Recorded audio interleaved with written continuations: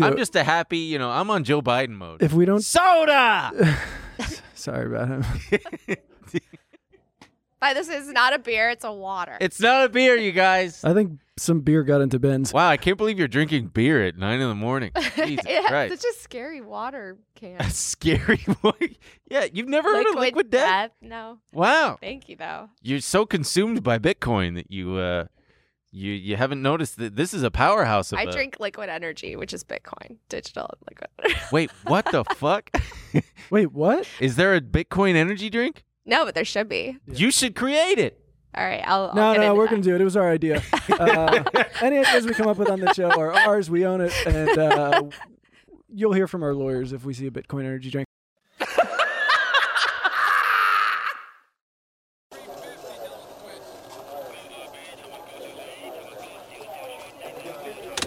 Apple shares are just getting hammered this morning. Every day they're pounding it. I'm not fucking leaving. Surprise.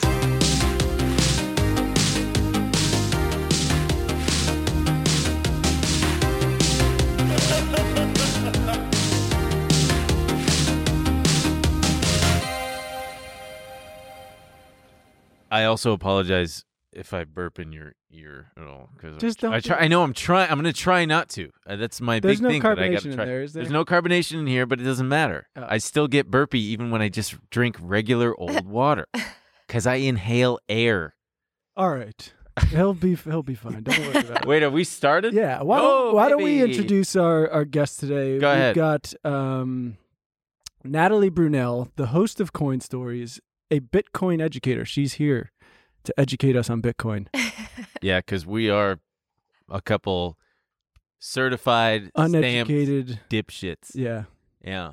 A lot of our audience and commenters like to call me a no coin pussy, which is you're a no coiner. Wow. Here, let's get you just a little closer to the Sure. microphone. Sorry. Okay, so I thought you were going to say you're not a no coin pussy, but you just confirmed that I am a no coiner. Yeah. Oh, I'm sad. Well, she didn't call you the word. No. But you are, certainly. Not me, though. I have a whole Bitcoin. I have a feeling. You do? You're a whole coiner. Yeah, Oh, it's not a big deal. damn. Actually, I just sold 0.7 of it over Why? 24,000 because I had a nice little profit and I wanted to buy this other token that I heard.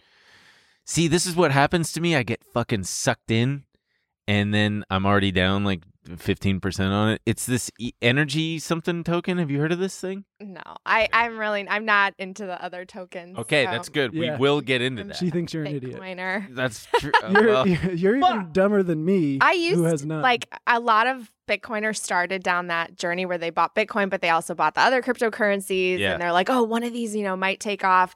And then slowly but surely you go down the rabbit hole and you realize that you really only need Bitcoin. And Yeah, wait. So that's a great. Can we hear how you got? Can we talk about your Bitcoin journey? How did you Yeah. get? Wait. We have to do some janitorial stuff first. What? Hi, Glenn. Oh, geez. And I'm a trader, a licensed trader, Okay. so we have a compliance department at the firm that I trade at. Please check the disclaimer. It's in the description box. You go click the little see more thing. Also, like, comment, subscribe, all that shit. Seemed Anyway. like something we could have added in post, but because we were kind of okay. Sorry. Go ahead. Could you please tell us about your Bitcoin journey? How you got started with it? yeah, sure. So I first heard about Bitcoin in 2017. I was working as a local news reporter in Sacramento, California, covering the state capitol and breaking news and investigative stories. But I had friends who lived in San Francisco. Because if you know anything about Sacramento, it's kind of a quieter city. And so a lot of people go to San Francisco for the weekends, which is what I did. I had a group of friends out there and they were talking about crypto. They had accounts on Coinbase. One of them, I don't know if you heard of Mt. Gox, but it was this exchange that people lost all of their Bitcoin. So one of the guys actually lost his Bitcoin on Mt. Gox and How much? 10 Bitcoin. Whoa. Yeah. Boom. That was over $500,000 at one point. Yeah. Yeah. So I became curious and I felt like, all of them worked in tech and so I thought, oh, this is like the new thing, and Silicon Valley seems to always be on the cutting edge of what's next. And so I thought I was essentially investing in like early Facebook or early Uber or whatnot. I didn't understand it. I thought it was a stock. I wish that I had taken the time to stop and really educate myself then, because it was like $3,000-$4,000 when I first heard about it. And I was always a saver, so I had a good chunk I could have put in there at the time. But that being said, I did buy some. I was curious enough that I bought. I was like, I'll just see what happens with this. It'll probably go to zero. It could probably be hacked because it's digital. And then it wasn't until 2 years later that I had a mentor that was constantly pushing me to read this book called The Bitcoin Standard. It's by Seyfedin Ammous, who is brilliant. He's an economist and has an engineering background. And he's just, he basically goes over the history of money. It's kind of a misnomer title. I thought it was a computer programming or computer science book. It's actually a book about the history of money, the history of our financial system, and how Bitcoin kind of fixes some of the problems that have been created by our fiat system. So I read it. I was like, oh my gosh, this changed my whole perspective on the stories that I had been reporting on my own family's background, because my family was kind of a victim of the great financial crisis of 08-09, lost our house, everything. And I finally was like, oh my gosh, why didn't I learn about this in school? Why didn't I learn about what money printing is and the history of the Federal Reserve? And so I just dug deeper, started a podcast, and like now my whole life is Bitcoin. Wow. I find that stuff interesting, the fiat, the history of fiat kind of stuff. But those money guys, you know what type I'm talking about, the like fiat currency guys are such an interesting flavor of guy, because I was in New York a couple of years ago. Is this the Russian bathhouse story? Yes, I was in a Russian bathhouse with my roommate, and we're in this sauna, and I'm talking to him about, I think we were talking about crypto, and this guy from like in the shadows just goes, do you even know the history of fiat currency? And just proceeds to tell the entire sauna, unprovoked, nobody asked him. He spent like 20 minutes talking about how by design the dollar was meant to just go down in value over the years. And it's funny because those guys, like, you hear it and it makes sense, but at the same time, he's a kook. And you're like, I don't know if I believe what you're saying. But it is true. I mean, the printing of, man, it makes me want to get into like the whole Bitcoin as an inflation hedge, but we'll put a pin in that. So you were real fast. I'm curious. What was the news station you were? I was at the NBC affiliate up there. Ah, cool. Mm-hmm. What were the call letters? KCRA. Yeah.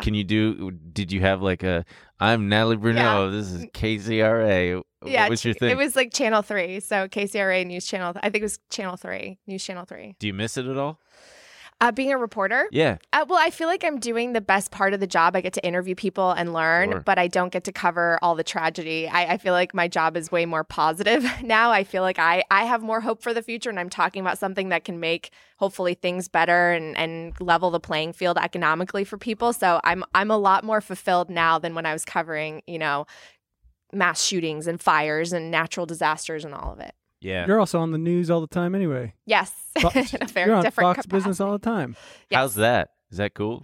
Yeah. I mean, I'm so grateful that they would call me and ask for my perspective on Bitcoin and what's happening with our economy. We got to get on there, man. We got to get on Fox Business. We're waiting for a call. Let them know we're available. If you, they're available. Yeah, please. Talk to them. They're available. Wait, but can I ask what your kind of... what your belief in Bitcoin is exactly? I think, one of the most confusing things is that Bitcoin seems to be different things to different people. So some people are like, oh, it's a new currency. Some people are like, oh, no, it's just an underlying technology, or it's an inflation hedge. It's an inflation hedge. It's digital gold. Yeah. And, or it's just a speculative asset that I wanted to make some money off of. Like, it seems like that's how you were treating it. Like me, yeah. Or is it something else entirely to you?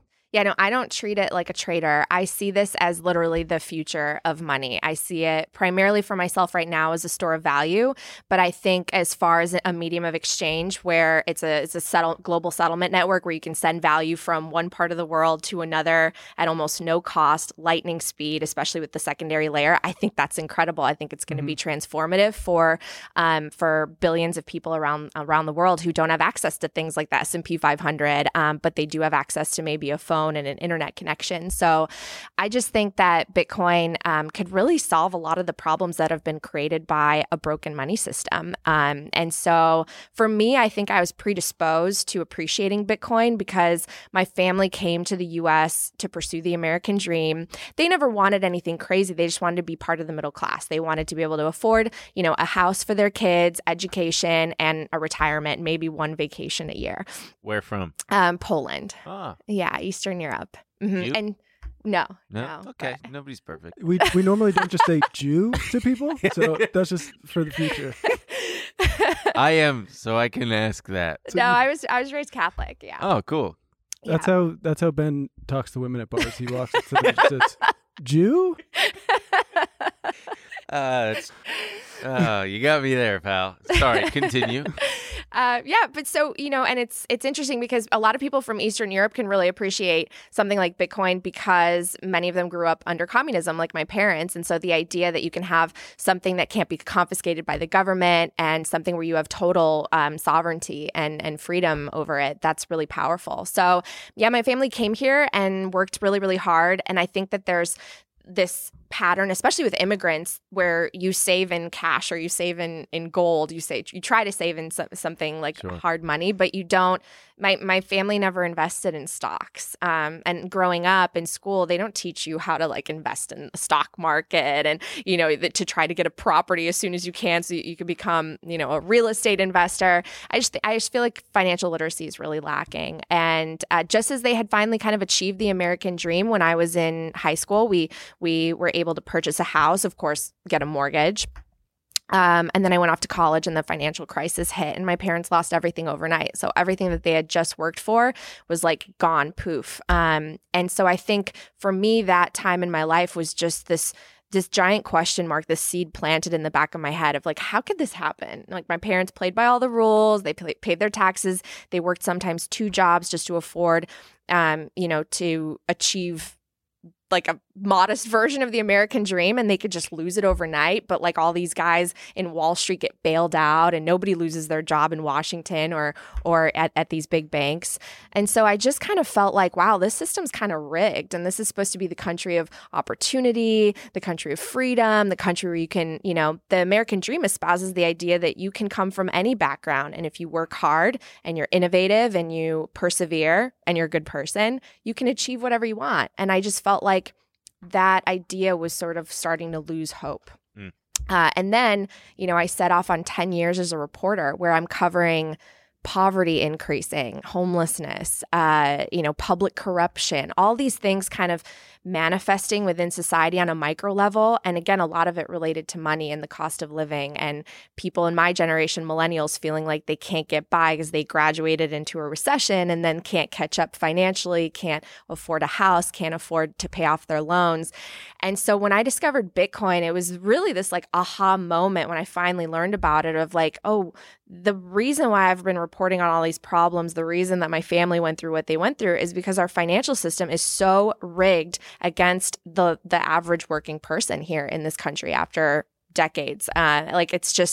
It's a country where money kind of pools at the top and doesn't trickle down. Yeah. And I think that a lot of people end up getting frustrated, and it eventually, as you debase the currency more, leads to these populist movements, which I see now politically, and I've covered politically as well. So can we talk about the because I feel like crypto people are very good at pointing out all the problems with our current system, and they're not wrong, right? It's full of we love to hate it, right? Well, no, we don't. It's horrible. We hate to hate it. Sure. Yeah, you're right. And it sounds like everything that you're talking. Sorry, it sounds like everything that you're talking. Just real fast. Everything you're talking about is in the spirit of the creation of Bitcoin itself, the white paper. Go ahead. Correct. Right. So I'm with you on all that. But then can we talk practically about how Bitcoin starts to fix those things? When you talk about your family specifically, how can Bitcoin help them actually achieve the American dream in a way that works for them?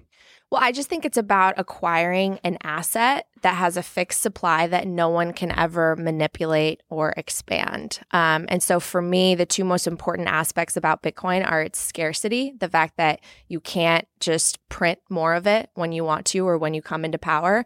And the second is this idea of decentralization, which provides really the security for the network and makes it essentially a protocol akin to the internet, where it empowers you could be anyone in any part of the world and have access to it, which I think is really, really incredible.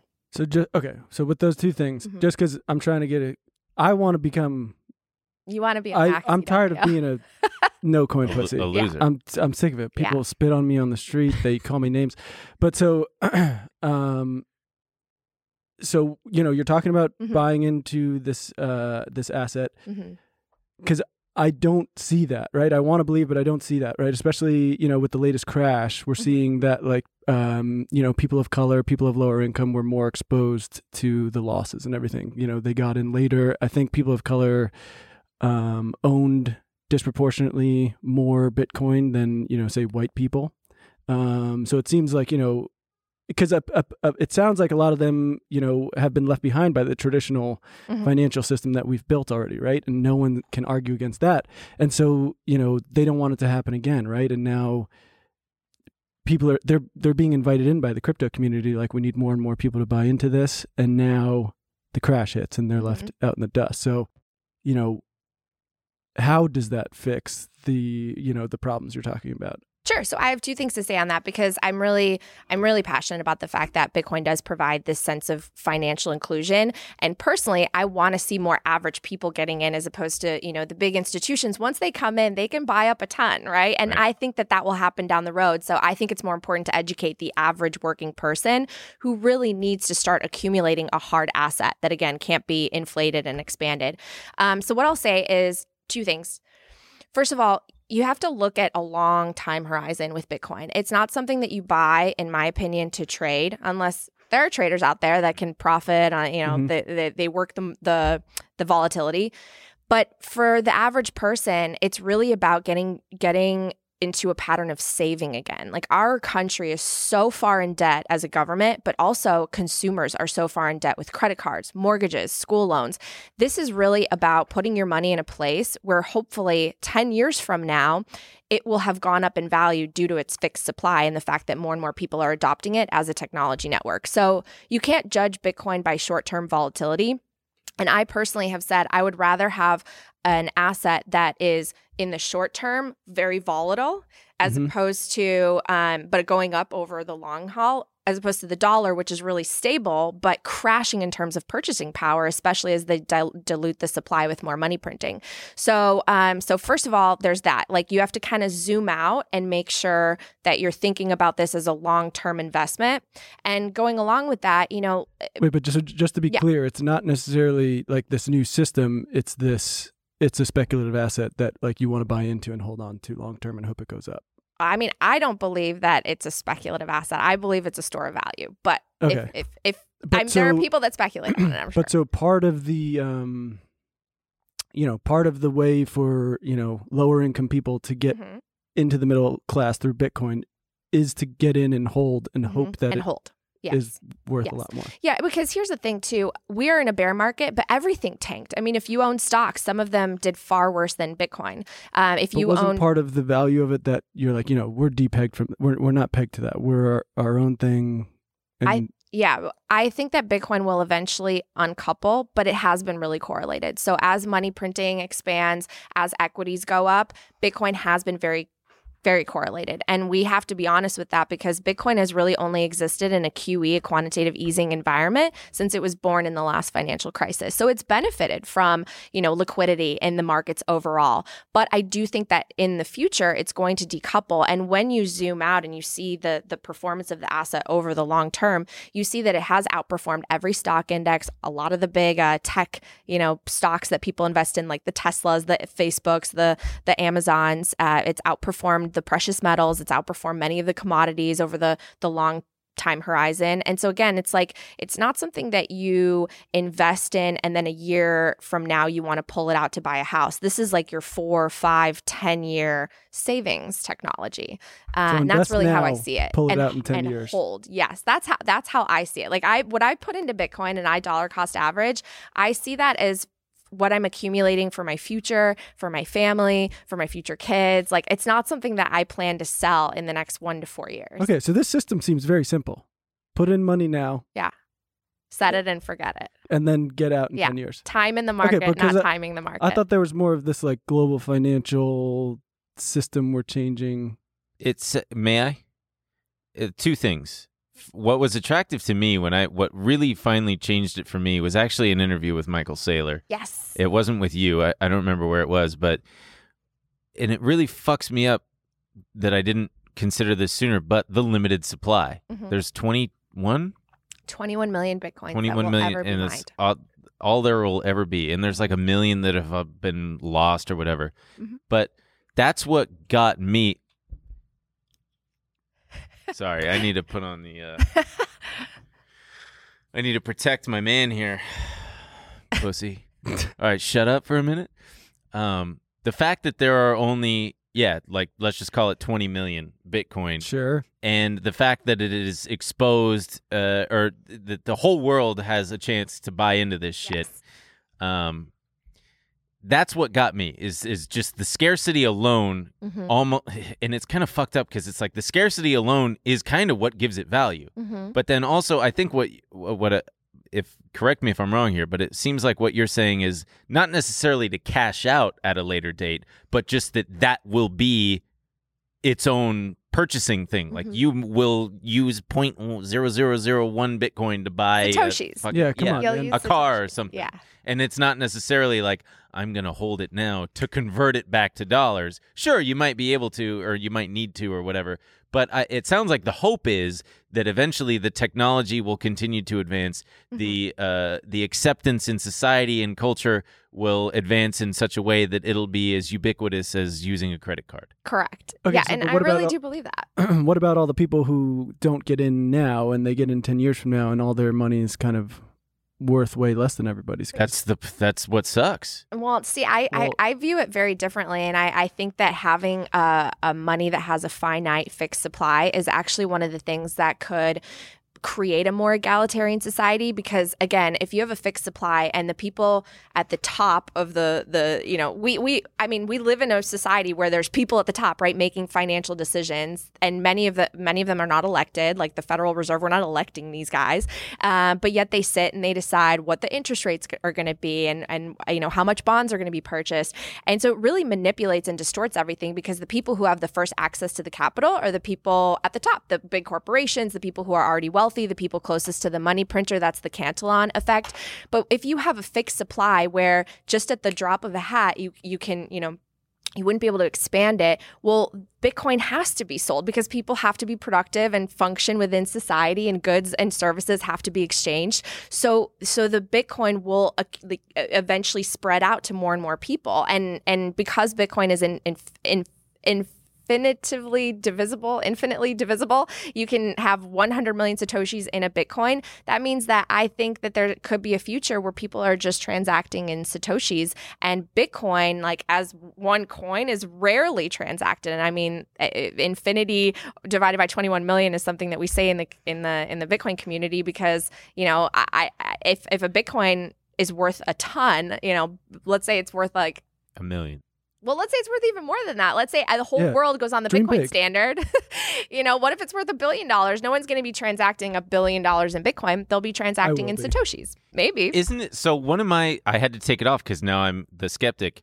Those were laser eyes, by the way, that he didn't explain. I was fully, I had to protect. That's laser eyes to 100K. That's kind of an interesting point about it too. It's this, thing that is kind of marketed as this inclusive thing, but there's also this kind of exclusive culture to it where there's inside jokes online. There are a lot of memes. Yeah, and the whole goal is to get more and more people in, but I have no idea what the hell they're talking about sometimes, and I pay attention. Like sometimes they're just like all in on no seed oils, and I'm like, what is going on in Bitcoin land? There are a lot of subcultures within Bitcoin, and one of them is carnivore, no seed oils. Yes. Yeah. Jesus. So it's a very it's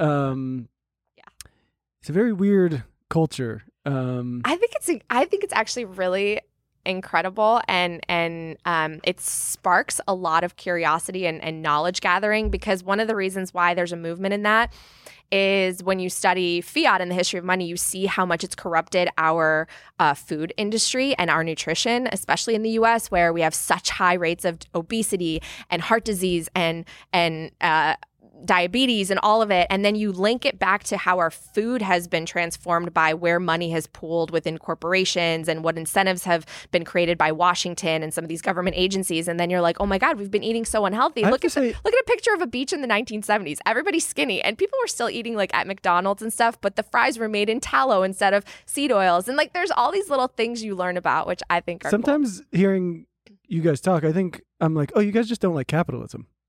No, that's what we want is capitalism. Okay. But like, we don't have capitalism in our country anymore. That's like what this whole movement is actually about.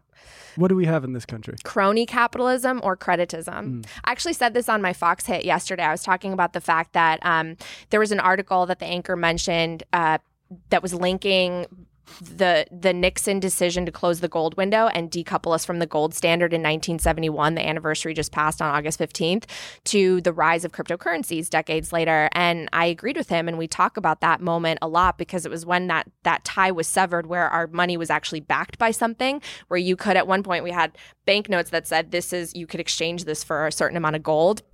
All of a sudden, it turned into this money printing bonanza, and what I refer to and what some books refer to as creditism, where basically you're just constantly expanding the money supply, going further and further into debt. And that leads to a lot of immediate growth and prosperity, right? Because if you print a bunch of money to create whatever it is, pay for programs, finance different projects, there's this illusion of wealth, and it's kind of like a drug addict getting high.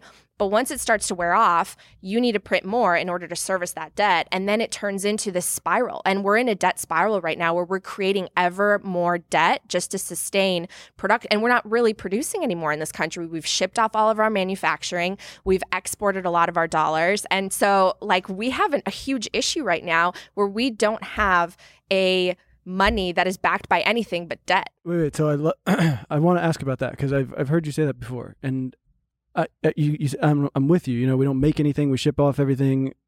How does Bitcoin? Can we talk about that practically? Like, how does Bitcoin get us back to producing in America, if at all? Well, so I believe that if people have capitalism is about accumulating capital and savings. It's not about going into debt. Right now, we have a system where we just go into debt. We're all consumers, and we're all basically a lot of the richest people probably have negative balances, right? Because they take out so much debt and then they purchase things, Sure. but so it's just revolving credit. It's this credit spiral. Well, how do you pay off that debt? We can't get it from tax dollars because we don't have enough of a tax base. So we have to get it from somewhere, so we just create more debt. So the idea of Bitcoin is a system based on savings and accumulation of a hard asset as opposed to debt. Like, Bitcoin's not a debt system. It's not a credit system. But so how does that fix those things of, shipping off all our jobs and producing here? I would argue that if people were able to work jobs where they could afford to live, then you would have more economic productivity, more opportunity. And I think this is going to happen globally. I don't know if there's a way to save necessarily unless the US, I think, adopts the Bitcoin standard before everywhere else and like accumulates a bunch of Bitcoin.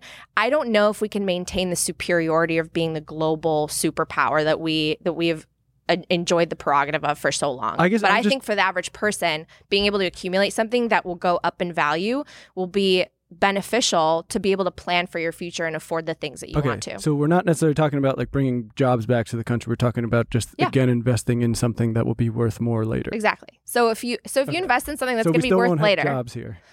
I think that it's going to be based. We're going to have an economy that is going to be based on something that can't be manipulated, can't be expanded. So you are judged by essentially the innovation, the goods and services that you provide, your actual labor, and then what you make will go up in value as opposed to decreasing in purchasing power.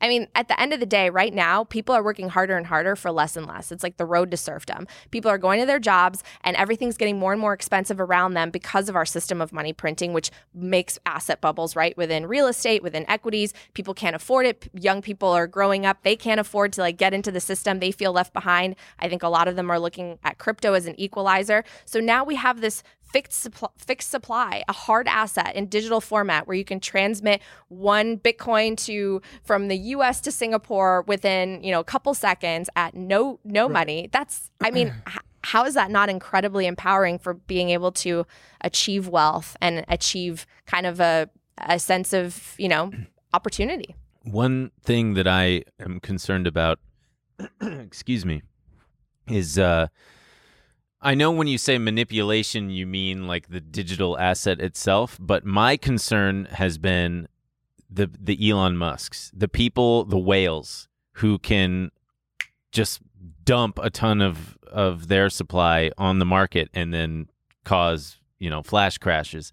That's the shit that still, because I was a victim of that. I had a fuck ton of Litecoin years ago, and Charlie, what's his name? Charlie Lee tweeted just at like 9 a.m., I sold all my Litecoin. I think that it's overvalued and that's it. And it caused it to drop like 60% in an hour. And I was taking a shower, jerking off or something. And I come back and where'd all my fucking money go? Because and I tweeted him and I was like, cool, man. Thanks so much for, saying what you thought. But I feel like that's at once, it's a pro and a con where because it's so decentralized and because there's no governing body and because there's no SEC to like keep that kind of shit in check, it's like you live by the sword, you die by the sword kind of thing. Is that what I'm looking for? I don't know. Where it's like it's great, but then also there is that other side to it that can be really fucking tragic. So I'm wondering what you think are some of the pitfalls of Bitcoin.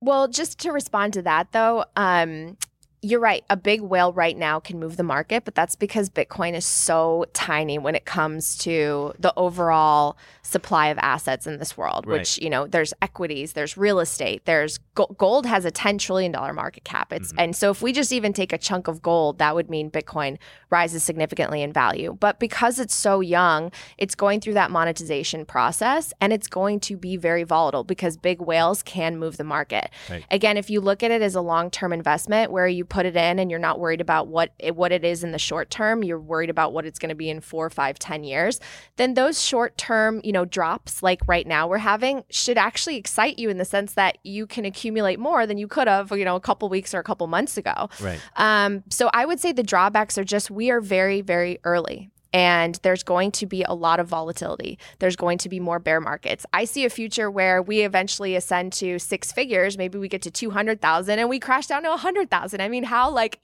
intense will that be, right? It'd be pretty intense from a 0.3 Bitcoin, man. Especially for the people who bought in at 200. Yeah, that's the thing. It's like, God. It's volatile. Yeah, it's early. It's early. So I think that people, again, I'm not someone who can make a judgment call on what an average family in the US or anywhere in the world, what their risk tolerance is. For me, it's like if you think that there's a 1% chance that Bitcoin could survive, that it could be this savings technology because of its decentralization, its scarcity, then put 1% of your portfolio in it. If you think there's a 5% chance, put 5% in it. Like I went from almost nothing to 5% to 10% to 50% to over 50. Like I am all in on this thing because I believe in it so much. So do you buy Bitcoin like daily? Every day. Every day? Yeah, I have every day I dollar cost average. Jesus Christ. Why not do like weekly or something? Because actually I've read that when you average it out over the year, people who dollar cost average every day, a smaller amount that they would have maybe, added together and done on a Saturday or Sunday or whatever, you actually end up getting a lower price at the end of the year, a lower dollar cost average price. Interesting. What brokerage do you use? Swan Bitcoin. Swan Bitcoin? Yeah. Never heard of it. You wouldn't know it. Shut up, dude. I use Coinbase Pro, and then I transferred it all offline There you go, Ledger. Swan. Yeah. Oh, Swan. You can head to swan.com/Natalie Brunell and get $10 in Bitcoin. Oh my God. Here. No, but I actually bank there. I do. You do? I actually bank there. Yeah, I really do. I like it because it's Bitcoin only, so you can't get any other coin on there. And they can store it for you, or you can withdraw it to cold storage, which I do. Okay. So I want to talk a little bit about Mr. Elon Musk, because you've tweeted about him before. Like, what? So, because to me, he's a shithead to try to make himself the main character of yet another thing like Bitcoin. And now he's like Mr. Bitcoin. And now he can move markets with a single tweet. Maybe not so much anymore because, the days of Doge and whatnot has kind of faded. But yeah, what are your thoughts? I guess it kind of dovetails into what we were just talking about with the whales, which is a drawback. But I get what you're saying, that over time, the hope is that it'll be dispersed amongst more people. But like, I'm just... Ben, did you have a question? Or I don't know. I'm just kind of talking it out. I'm trying to figure it out. So, I mean, can we talk about the whales a little bit? Because the whole decentralization thing is one of its biggest draws, right? But isn't Bitcoin even more controlled by big investors than traditional financial systems? So again, I would argue that it's moving us more toward an egalitarian society, even though currently it is. Well, right now, big whales can move the market, right? So there are few people that have a ton of Bitcoin. But here's the thing: when you look at the fiat, like how much where money is dispersed within fiat, our current system, you can create more, right? And the people at the top are the ones creating it. So at one point, if they want to finance a project, they just create more money. It doesn't trickle down to everybody else. But if you have a fixed supply, no one at the top, the billionaire, can't just make more Bitcoin, right? Wait, are you guys trying to create right? trickle down economics? We already did that. Well, but here's the thing. Think about this. So let's say you have a fixed supply. You have 21 million Bitcoin. Then you have the dollar system, which is an infinite supply. In Bitcoin, let's say the billionaires have whatever, one guy has 1 million Bitcoin. In order to finance something, in order to buy something he wants, in order to start a project, start a company, he's going to have to sell his Bitcoin because he can't just create it out of nowhere. Whereas in our current system, governments can literally just print money and give it, they can pick winners and losers and choose the things that they want to finance. And so that trickles to the people that are closest to them, which is the Cantillon effect. And it creates more and more wealth concentration. Whereas Bitcoin, arguably over time, and we actually see the data, is becoming more and more decentralized in terms of ownership as well. So in my opinion, down the road, it will be more and more decentralized in terms of ownership, egalitarian in terms of like opportunity, because everyone is going to be transacting, hopefully, in one asset that's backed by computer science and math. Hey, so I just have to hope it trickles down from the whales a little bit. You got to hope that the whales eventually sell some. Yeah. Well, they'll have to if they need food, if they need someone to clean their yacht, if they need to take a vacation, if they, you know what I mean? Like, it's just, again, like a fixed supply. I think we're scared of the word deflation because we haven't had a system that allows for deflation and technology. There's a great author in the space. I highly recommend everyone read the book The Price of Tomorrow by Jeff Booth. It's not even a Bitcoin book. It's just literally about how we have two systems that are converging right now. We have technology, which is taking over, and we're going to have more technological advancements, AI, computers taking over jobs, which is inherently deflationary. Things are becoming cheaper and cheaper over time.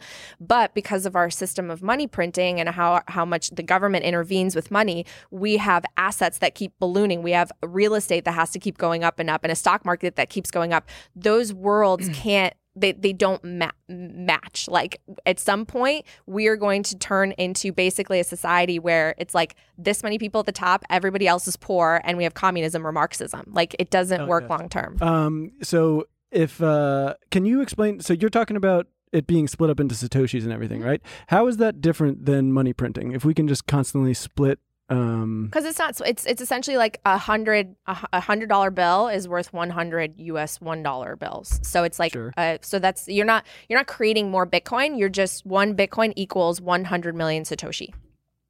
Yeah, you're not expanding the supply at all. You're just and that's dividing it. never It's gonna change? infinitely divisible.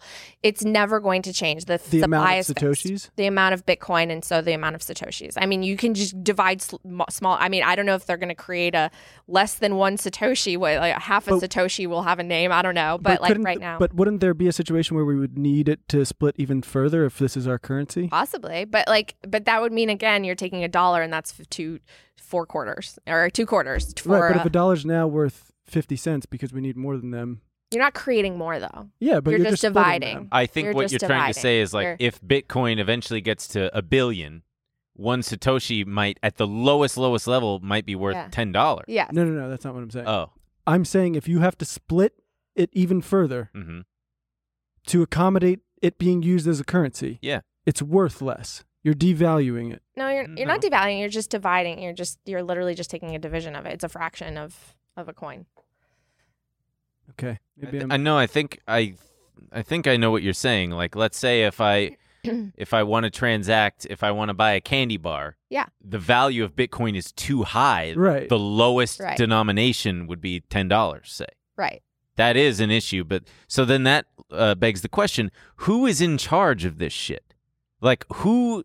When they talk about like the Bitcoin fork and it's all code, man. Yeah, but like, who runs the Bitcoin Foundation that makes these decisions? So that's what's great about it. There is no Bitcoin Foundation. Your question is akin to who's in charge of the internet. Like, who's in charge of the internet? Who's in charge of the internet? Chinese government can completely block people from accessing things. Right, and so in China you can shut it down, but like, does that mean that the internet around the world goes down? No, and so as long as you have an internet connection, or a satellite, because they have satellites that are now mining Bitcoin.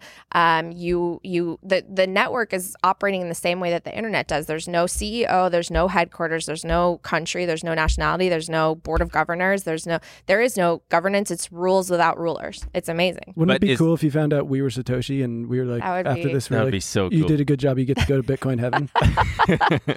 Bitcoin heaven. Well, isn't that amazing too? How like you don't have someone that you can look to for anything. I think there's so much providence in the fact that the creator disappeared and doesn't exist. I don't think it is cool. Really? I think it's tight. It's mysterious. We're asking everyone to join into this thing where some guy was like, I don't know, just trust me. Maybe I don't even exist. And it's like, you don't have to trust him. That's what's great. You don't trust anybody. It's a trustless system. It's just math and code, and it's open source for everyone to see. So who?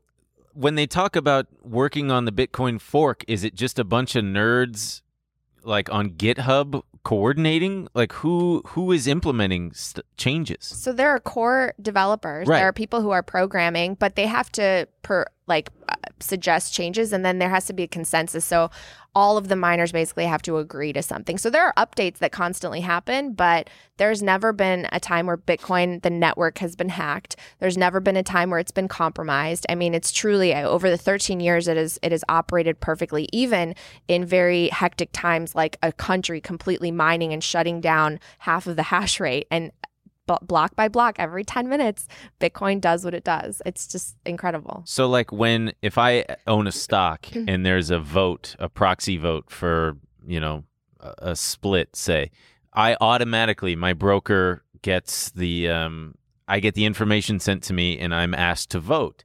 Is there any kind of governing body that does that with the miners? Like, who coordinates that? When, like, if someone suggests a change, who disseminates hey, here's what we're voting on. Hey, all miners, like, we need to get together. Well, so it's a distributed ledger. So everything is broadcast simultaneously. And I'm not a mining expert because I don't do computer science myself. So I'm not the best person to ask about that specific area of like working on developments like the Taro update and things like that. You guys should bring an expert on for that. But what it is essentially like it's a network that broadcasts across the whole world. We have nodes. We have about 10,000 nodes, I think, around the world that are completely decentralized in all these different countries. And so the changes are happening simultaneously everywhere. Everyone can see the updated blockchain. Everyone has a copy of it that they're running on if they have a node. And so those changes are proposed, and in real time, decisions can be made. That's the shit that hurts me and confuses me, and it gets really complicated. Yeah. And it intimidates. That's even though I have some. So I have some just speculative, and just in case you guys are right, I'm like, I might as well have some just because you never fucking know. Because I've been wrong this whole time. I remember when it first came out, and it was like $20, and I thought, oh, this is stupid. Right. And then when it was $100, I thought, fuck.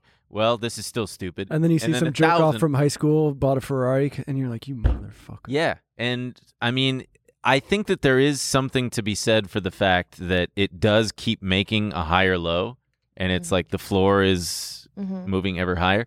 But there's one thing on here that I wanted to talk about. So, like when you say that the government can't seize it, it's like true but not, because like the Canadian government, didn't they seize some of the trucker convoys' Bitcoin? So here, that's an important point because Bitcoin, the network, is a trustless system, right? And so if you take custody of your Bitcoin, I can have it on a cold storage wallet, which is essentially like a hard drive if you're not familiar with cold storage, and no one has access to that. The only person that has access to that is whoever has the keys. So hopefully that might be me, maybe a family member, but the government doesn't have access to that. What the government is trying to do, which should scare people, especially in a world where they're going to move towards central bank digital currencies, is the fact that they can basically tell a bank, hey, freeze this person's account. Coinbase. And so an exchange is essentially an online bank. It's a third party. You are trusting them with your Bitcoin. You're introducing a third party and trust into the mix. And if they have a relationship with the government, there's a potential that you might not be able to access your Bitcoin. And so again, that's why there's this really big movement within Bitcoin and crypto at large to just take self-custody and become your own bank and become sovereign over your assets. So buy it with, so where those truckers fucked up is keeping their Bitcoin in a bank and not moving it to cold storage like I did. Or on an exchange, right? Yeah. And then the like crypto Mount exchanges Gox. are trying to fight that, because they don't want the government to be involved in that way.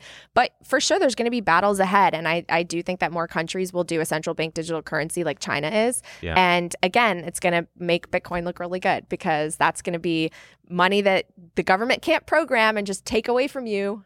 How do you reconcile, like a lot of Bitcoin bulls? Like there's this one guy that the acid dealer guy. Who sold me acid. You could have gathered as much. He gets really excited whenever there's like institutions that are partaking and getting involved, but that seems to be at odds with the spirit of like the libertarian heart of Bitcoin. So I wonder how you reconcile that of like having big institutions like BlackRock or JP Morgan sort of validate it and participate in it, but it's also those are the very institutions that you're sort of rebelling against. Yeah, and that's a great point. I see both sides. So on the one hand, that's why I mentioned I want to get the average person, the retail investor, educated about this so that they start allocating and dollar cost averaging and getting satoshis.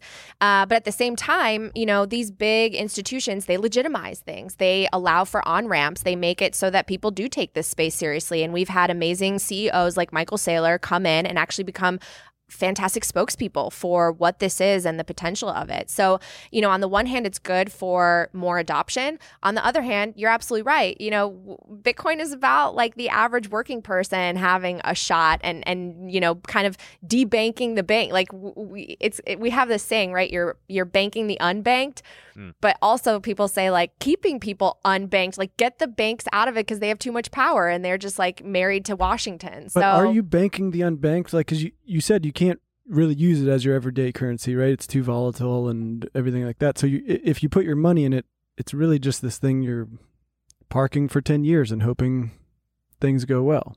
Well, it's both. I mean, I've visited some countries, and in the emerging and developing world, Bitcoin actually has been used more as a medium of exchange. And there are some incredible stories out there. Like I recently went to the Oslo Freedom Forum where people come in from all these different countries. Many of them are dissidents. They have faced terrible situations, even imprisonment due to oppressive government, authoritarianism. And they've used Bitcoin as a human rights tool and the ability to escape. In Afghanistan, I interviewed a woman on my podcast, Roya Mahbub, who was one of the first female tech CEOs in Afghanistan. She's been paying women in Bitcoin since about 2013. A lot of them have been able to save, accumulate real wealth for their families. Some of them have been able to escape really horrible marriages because in Afghanistan, you can't have a bank account as a woman without a male's permission and oversight. And so it's allowed for financial freedom for many women there that she's worked with. And she helped people escape when the Taliban took over. People were transacting in Bitcoin because there was a run on the banks. People couldn't access their money, but they used Bitcoin in order to get a ride to get out of the country. The same thing has been happening in Ukraine. I met some amazing people who are working with refugees, and they can't carry a bunch of gold bullion across the border, but they can take their Bitcoin because it's a seed phrase, a password in your head, or a small cold storage wallet. And people have been able to escape Ukraine using Bitcoin or get help, get financial aid through Bitcoin. So those kinds of stories are incredible because it's being used in real time as a medium of exchange and as something to exchange and transact value anywhere in the world quickly and efficiently without the eyes of the government or a middleman being involved. And I think that will increase the more that adoption increases. Yeah, I think that's a great part of it. I mean, there's so much middlemaning in sending money and stuff. It's so expensive. Yeah. And so I think it's great for that. And it's like there are a lot of pros and cons to this. The cons being the volatility in the short term. The cons being that it inescapably feels like a pyramid scheme kind of. And then it doesn't help that you've got all the shysters and the altcoins, the thousands. But she doesn't do any of the altcoins. Right. But it's part of the crypto community. And I feel like, what are your thoughts on that? Do you feel like it taints, it does harm? I just see Bitcoin so different from crypto, and they're always lumped in the same umbrella. And it's one of my frustrations. Like when I go on TV, they'll have all the tickers, right? They'll have Bitcoin and a couple of the other coins, and I'm talking about things that are so different. Like I'm talking about solutions and problems that these other tokens can't fix and aren't trying to fix, right? They're trying to do other things in the tech space. I just don't want people to lose their money, especially young people that are trying to get ahead and using crypto as a means to try to finally afford the ability to get a house or, pay off their school debt or, start a family. I don't want them going to the casino essentially, because that's what I see a lot of these tokens as. And you can look back over the years, which coins are still in existence. Some of them a lot of them go to zero. I don't want people to lose their money. And I feel like, it's up to you. I believe in freedom and free markets. If you want to invest in some coin because you think it's going to get go 1,000,000% up, I wish you luck, and I hope you take those profits at the right time the market, and buy Bitcoin, smash that into Bitcoin. But I don't want to speculate, and this is one of the big things too. The last thing I'll say about this, I feel like we are even in this environment where people feel the need to trade or get on Robinhood and become options traders when they have no experience in stocks. It's because we've financialized everything to the point where you can't put your money in the bank. We don't have a safe store of value where you could just set it and forget it, take your money that you earned in whatever job, being an accountant, a doctor, a podcast host, whatever, put it in the bank and watch it go up in value or at least maintain its value over time. You literally have to risk it. You have to become a real estate investor. You have to become a stock trader. You have to go into crypto. And it's everyone's so desperate to try to hold on to the value of their money or get rich through these schemes. Yeah. And that's sad. What if we had a money that you couldn't inflate, so the value just went up over time and you didn't have to worry so much? You could literally just stocks, cool. If I want equity in a company, I'll invest because I believe in that company, not because there's a bunch of easy money going in and the company's buying their stock back and the stock's going up even though the company's worthless. It's half our companies are zombie companies. We don't have to live in a world like that. I don't know if you've ever seen those videos where guys will go do man on the street things and go up to Christians and say, hey, I'd like to read you a quote from the Quran and get your thoughts on it. But then they actually read them a Bible quote and the guy will, they'll be like, oh yeah, that's terrible. They shouldn't. And he's like, I'm actually reading from the Bible. What reminds me of that is I feel like you could describe the stock market and be like, hey, I'm describing Bitcoin. What if you could put your money in something that's very questionable and run by shady figures and subject to all kinds of manipulation and stuff? Because as much as I like to think that having a government oversight is great. Look at what just happened with, I don't know if you saw this HKD stock that went from, it was this Hong Kong-based IPO that went from like $20 to fucking 2,000. It's like our system is also, the supposedly safe one is also rife with corruption and... Yeah, but I have to say... I hate What? that. Not believing in Bitcoin does not mean you believe in the... Absolutely. And it sometimes feels like, you're sitting on a bike and it's got 2 flat tires and someone's like, hey, why don't you check this bike out? And Well, it's it got goes- no fucking handlebar, the chain's all fucked up, and you're like, well, I mean, I feel like I could just put some air in these. And they're like, no, that thing's a piece of shit. Look at how fucked up it is. But I think what you're saying is people have this money that they're sitting on and want to get rich. They want to put it into something, and they've been told to just like put it in. And I mean, historically, if you do dollar cost average into just like ETFs and the whatever funds, Right. over time, you're going to be okay. Unless you invest in like the stagnant, from like 1968 to whenever, where the market essentially did nothing, or Japan from like 1980s until now, you're essentially break even. Yeah, I see what you're saying, and I mean, fuck. Well, it's a huge issue, right? Because a lot of these companies, and a lot of them have been driven by, technology. They had really easy access to capital because when the government's just printing money and we have these like this quantitative easing environment, it's very easy for these companies to get valued at a lot of money, even though they're not producing a lot or generating revenue. Right. But you get to a certain point where that's really not sustainable, and these stocks get so overvalued, and it's a bubble, and the executives have cashed out on their stock buybacks. And so now, how does the average person get into the stock market, especially young people that are trying to accumulate assets? It's really increasingly difficult. It again like creates this divide of the haves and the have-nots, and it balloons our wealth inequality. It destroys the middle class and the average laborer whose dollars are just losing purchasing power. And if you look at the S&P, one of the things I share in my education, like webinars and seminars, is that the S&P 500 the values of the stocks, it's like the tech stocks balloon in terms of just how much they're valued, but they take up like 2% of our GDP and employment. So it's like, it's fluff, it's excess. And we've been in this secular bull market for 40 years where we're feeling the pain now because they have to drain the liquidity. They have to pop the bubble, but they have to be so careful because the bubble's so leveraged and there's so much debt. If they pop it too harshly, then they're going to send everything cascading down, and it's going to be a deflationary bust, and everyone's going to lose their jobs, and there's going to be defaults left and right. So like, what do they have to do? They have to like keep it propped up, suppress interest rates. I mean, this is where it's all going, right? Like, where is this all going? They're going to lower interest rates eventually. We don't know when, but like they have to in order to service debt, because otherwise our country's going to go bankrupt and no one's going to want our treasuries. And the equities will again go up again. We're going to create a bigger balloon. It's going to create more wealth concentration. Like, what's the end game? It's like, called what's the the end point? Landing, That's Natalie. called. That's okay. so my They soft put it all in landing. Bitcoin. My soft landing is Bitcoin. That's exactly what Bitcoin is. That's perfect. That's what my next tweet's going to be. Bitcoin is your soft landing for when this fiat system comes crashing down and the bubble finally bursts and the music stops playing, because Russia and China are already like, yo, you guys are printing too much. We don't trust it. We're going to store a bunch of gold. We're going to create our own digital currencies and our own SWIFT networks. Where is this going, people? Just think about like 10, 20, 100 years down the road. Impossible. And the only thing I can count on is math and Bitcoin. Yeah, the ocean is boiling. It's 100 years from now. Your Bitcoin skyrocketed. You have beachfront property in Ohio. No, wait, that's actually a great. I do want to make sure we don't miss this point, because I got to know: is this real, or is this just FUD? We've all seen the New Yorker story last year about how, Bitcoin and crypto are destroying the environment, I'm gonna right? fucking zap you, dude. Keep them on.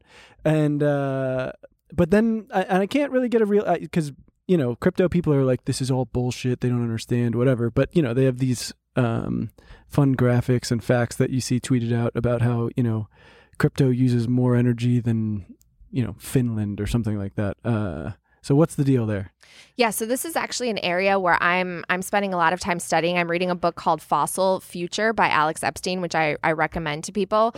Bitcoin actually right now is driving both investment and innovation into renewable energy and wasted stranded energy. So I didn't know this actually, but about a third of energy around the world is stranded or wasted. It doesn't go anywhere because we don't have the infrastructure to transport it, right? So it just gets wasted. The great thing about Bitcoin is Bitcoin miners can meet energy where it's at its source. And so they can actually capture energy that would have been stranded. And one of the things that they capture is methane, which is actually 4 times worse for the environment than carbon dioxide. So it's actually creating more emission-free energy, or using emission-free energy in order to mine. You can use hydro, you can use nuclear, you can use fossil, you can use the stuff that's stranded. Yeah, methane is 4 times. Use cow fart? They literally have so oil fields, like they'll release, they have stranded natural gas, like methane gets basically wasted and flared. They flare it. Right. So Bitcoin miners can go to that location, hook up generators, and literally capture the stranded methane. Are they actually doing that? Yes. Okay. Like all over the country, especially in Texas, there are some great people doing it. So again, it's actually driving more towards the renewable and emission-free energy, because it's also the most cost-effective. Bitcoin miners are trying to find the cheapest energy, and they go wherever around the world that it's cheapest. So if you're using, like, you're not going to hook up a miner here because it would be too expensive. Using our grid, it would probably be like, you have to try to get under 14 cents a kilowatt hour, and that's almost impossible in places that are urban, like LA. They try to go to places where it's cheaper. They try to find stranded energy. They use solar, they use wind, they use all these renewable sources. They use volcanoes in El Salvador. It's really incredible. There is so much FUD, and I think that people should be very careful with what they're hearing about these ESG narratives, because a lot of it is just be careful about the ESG narrative. Yeah, once again, it's like sending money to these big corporations.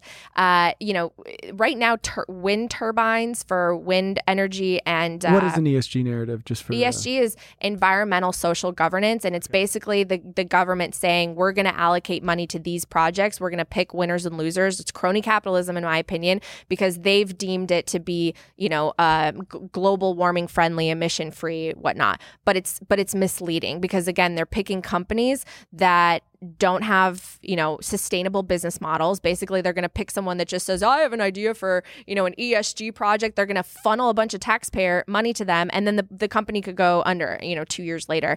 And the thing is we don't have right now the technology to go emission free as quickly as they're claiming to do by 2030, is what I think Kamala Harris said last. We literally don't have the technology infrastructure around the world. Renewable energy makes up for 3% of energy. Everything else right now is a mix of fossil and different types. We've demonetized nuclear, which is emission free, but for whatever reason, there's been so much FUD that it's dangerous, radiation. And also, there are also 3 billion people around the world who have no access to electricity. So you're going to say that those people who don't have access to cheap fossil fuels, now somehow we're going to get wind and solar to all of them? Like, it's literally impossible. And there are so many people, politicians out there with no climate, science, or energy background that are speaking things that are impossible. So you just have to be careful. But that being said, Bitcoin is actually helping renewable energy. So it may be more energy expensive, but they're investing more into renewable. Right. And so this is the question you have to ask, right? Is energy consumption bad if there's no emissions?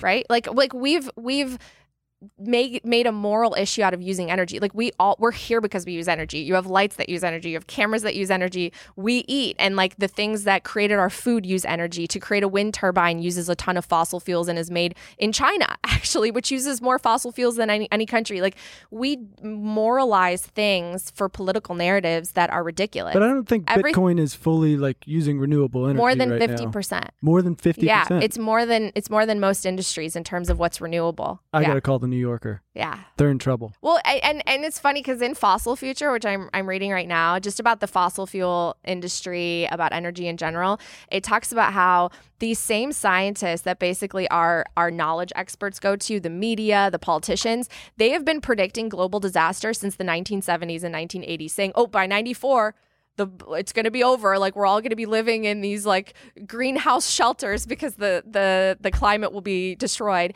It's false. It's FUD, and it's extremely misleading. What's false? Global warming? No, global warming's not false. I'm saying these like really dramatized, catastrophized predictions. We've had them literally since the 1970s. We're seeing, once in a century climate events happen. We are weekly. definitely seeing. We're seeing like big parts of the Arctic shelf just fall off, and I never said we're not seeing that. What I'm saying is that a lot of these climate scientists are predicting literally end of world catastrophes within 5-10 years, which have not come to pass, including things about Bitcoin. Okay. We, damn. Y'all went off there. You guys just were like on it, and I'm just. It's a really fascinating area to study energy. I'm trying to become a no coin pussy, and I can't get on board if it's going to burn the planet alive. Our new currency. Why would anyone want to get on board with something that's going to destroy the planet? To make money, real quick. Not us Bitcoiners. I like the idea of them using what would otherwise get sent up in the atmosphere, which would hurt global warming, exacerbate it. Yeah. I'm operating at like 70% today, so I really apologize. Every episode. That's not true, and I do apologize to the listeners and the viewers because sometimes brain just not working. I was out late. Oh man. Why out late on a morning? You got to just because sometimes I All just right, can't. So anyway, yeah. I would love to learn more about what exactly that technology. What it does. How the fuck do you like? Yeah. Why don't we do that? Not for just mining Bitcoin, but for recycling everything. That shit. Yeah. That's where get the nerds on this. You guys, this is what a lot of big oil companies are doing right now, and they're not disclosing it, but they're doing it in oil fields, natural gas, like they're to mine Bitcoin. Yes. No yes, shit. Wait, yes. Oil companies are mining Bitcoin. Yes. Oh my gosh, you can. Some of them are starting to go public. But there are a lot that have not disclosed this publicly. It's happening all over the U.S. You're telling me big oil is going to own a bunch of Bitcoin? Like Google it right now. Exxon, whatever. They are mining Bitcoin. Thank you. And why it's risky business. Of all the it's risky business. Jesus Christ. Oh my God! There's so much word. ConocoPhillips, which is one of the biggest oil companies. So what does that mean practically? Is that are they going to own a bunch of Bitcoin now? Yeah. Is that just going to be another Bitcoin whale that is going to? I don't know if their plans are to sell it or hold it, but that's another asset that they're able to accumulate, and that is like direct accumulate. You're not buying it off an exchange. That is non-KYC mined Bitcoin. Oh, because they are just mining. They're mining it. Yeah, methane isn't anymore. So. Yeah. Man. These fucking oil companies figured out another way. Yeah, they figured out another way to take shit from us. Yeah, so there you go. Whenever any company drills for oil, it often pushes out methane gas out of the ground. It's more potent than greenhouse gas, than carbon dioxide. Yeah, so you have to flare it. And that sucks that's been going into the environment, and how amazing that there's a piece of technology that basically represents a savings technology that can help our environment, that people are making into something bad. So can you do this without making Bitcoin? Can you flare it without making Bitcoin? Can you? Well, that's what they do. They flare it. Capture? But no, they have no use for that energy. It just gets flared and wasted because there's no buyer for it. So essentially, Bitcoin. That's what Bitcoin miners come in as a buyer of that. They're taking that which would have otherwise been wasted and flared, and they're using it. They're transforming it into digital energy, as Michael Saylor said. Yeah, because I wonder how otherwise, what other utility there would be for it. Like what other what is fucking Con Ed gonna go out there and capture it and put it in a battery and transport it? Like, I get it. Yeah, so it really does make you think, because like I said, I did not know prior to learning about Bitcoin that so much energy that's produced in the world is wasted or stranded because there's no infrastructure in place to either transport it or there is no buyer. And Bitcoin miners are buyers of cheap energy. So they can go anywhere in the world and start to use what would have been wasted energy. So and that's just going incredible. around saying, hey, we'll take that off your hands. Exactly. Yeah. Take that stinky and the gas. cheaper it is, the more money they'll make on the mining as Bitcoin goes up in price. So it's really incredible. It's gonna transform, I believe, our energy industries. I apologize in advance for this, but they should just I hope he doesn't say it. feed me a bunch of beans and plug it right into my ass. Turn me into a Bitcoin miner. No, it just encourages him. Yeah. This is what you signed up for. And on that note, we should end it there. We're at our mark, baby. All right. I'll let you do it since my brain's not working. No, you do. I'm just a happy, I'm on Joe Biden mode. If we don't soda. Sorry about him. But this is not a beer, it's a water. It's not a beer, you guys. I think some beer got into Ben's. Wow, I can't believe you're drinking beer at 9 a.m. Jesus It has Christ. such a scary water can. A scary boy. Yeah, you've never heard of liquid death? No. Wow. Thank you, though. You're so consumed by Bitcoin that you haven't noticed that this is a powerhouse of I drink liquid energy, which is Bitcoin, digital and liquid. Wait, what the fuck? Wait, what? Is there a Bitcoin energy drink? No, but there should be. Yeah. You should create it. All right, I'll No, get into we're that. going to do it. It was our idea. Any ideas we come up with on the show are ours. We own it. And you'll hear from our lawyers if we see a Bitcoin energy drink. Are you going to buy Bitcoin? Yeah, you should buy a little. Why don't you let me answer the question? Cigar. I see it as an investment, and I believe it could go up, and I could make some money off it. I don't know if I wish we could talk more about your belief in the system and how it could change lower income people's lives. Maybe another time we could talk about that. I really love the stuff you're talking about with the environment. I'd love to hear more about that. But yeah, I would buy in as an investment. I don't know if I buy the whole system thing yet, but Wouldn't it be wild if Bitcoin ended up actually like solving everything from poverty to fucking capitalism to global warming? Your head would explode. So would mine. I can't connect. There's a big leap between all our jobs are gone, just buy Bitcoin. It's not all of our jobs are gone. Here's the thing, though. Like, Bitcoin has the best shot at doing all that. Like, it won't fix everything. It won't fix it overnight. But of all the things that exist right now, especially with regards to technology and where the future's going, Bitcoin has the potential to fix the most amount of things by creating a more equal playing field, creating more inclusion on a global level to anyone in the whole world. And I want to be on that. I want to fight for that team because I want the world to be a better place. I want us to be able to plan for our futures. I want it to be more of a system of meritocracy and like what goods and services do you provide? What can you innovate? What can you invest? As opposed to what I believe is a really broken incentive system where a few people are the winners, everyone else is, the losses are socialized, everyone's kind of struggling to get by and not knowing how to plan for the future. I will die on this hill fighting for this because I think that Bitcoin could actually make things better for all of us. I think that's the best place we could have to leave it. Yeah. Where can people follow you and whatnot? Yeah, I'm on Twitter, very active on Twitter at Nat Brunell. My podcast is called Coin Stories. I also host a video show called Hard Money, and you can also go to talkingbitcoin.com. There you have it, folks. Hell yes. Get out there. Buy some Bitcoin. Not financial advice, but buy some Bitcoin. Yeah, and the motto of the show, what is it? Quit your job, kill your parents, shit your pants? Kill your parents, quit your job, shit your pants. Yeah, don't worry. Don't worry about it. It's all right. I'm not even going to try. Anyway, like, subscribe, all that stuff. Thanks, folks. Love you. Thank you. Bye. This week on After Hours. Hey, guys, are you horny? Can you make your titties dance? Make your titties dance. What are those, implants? Charlie Munger, die on the show challenge. He had $25 million. $25 million.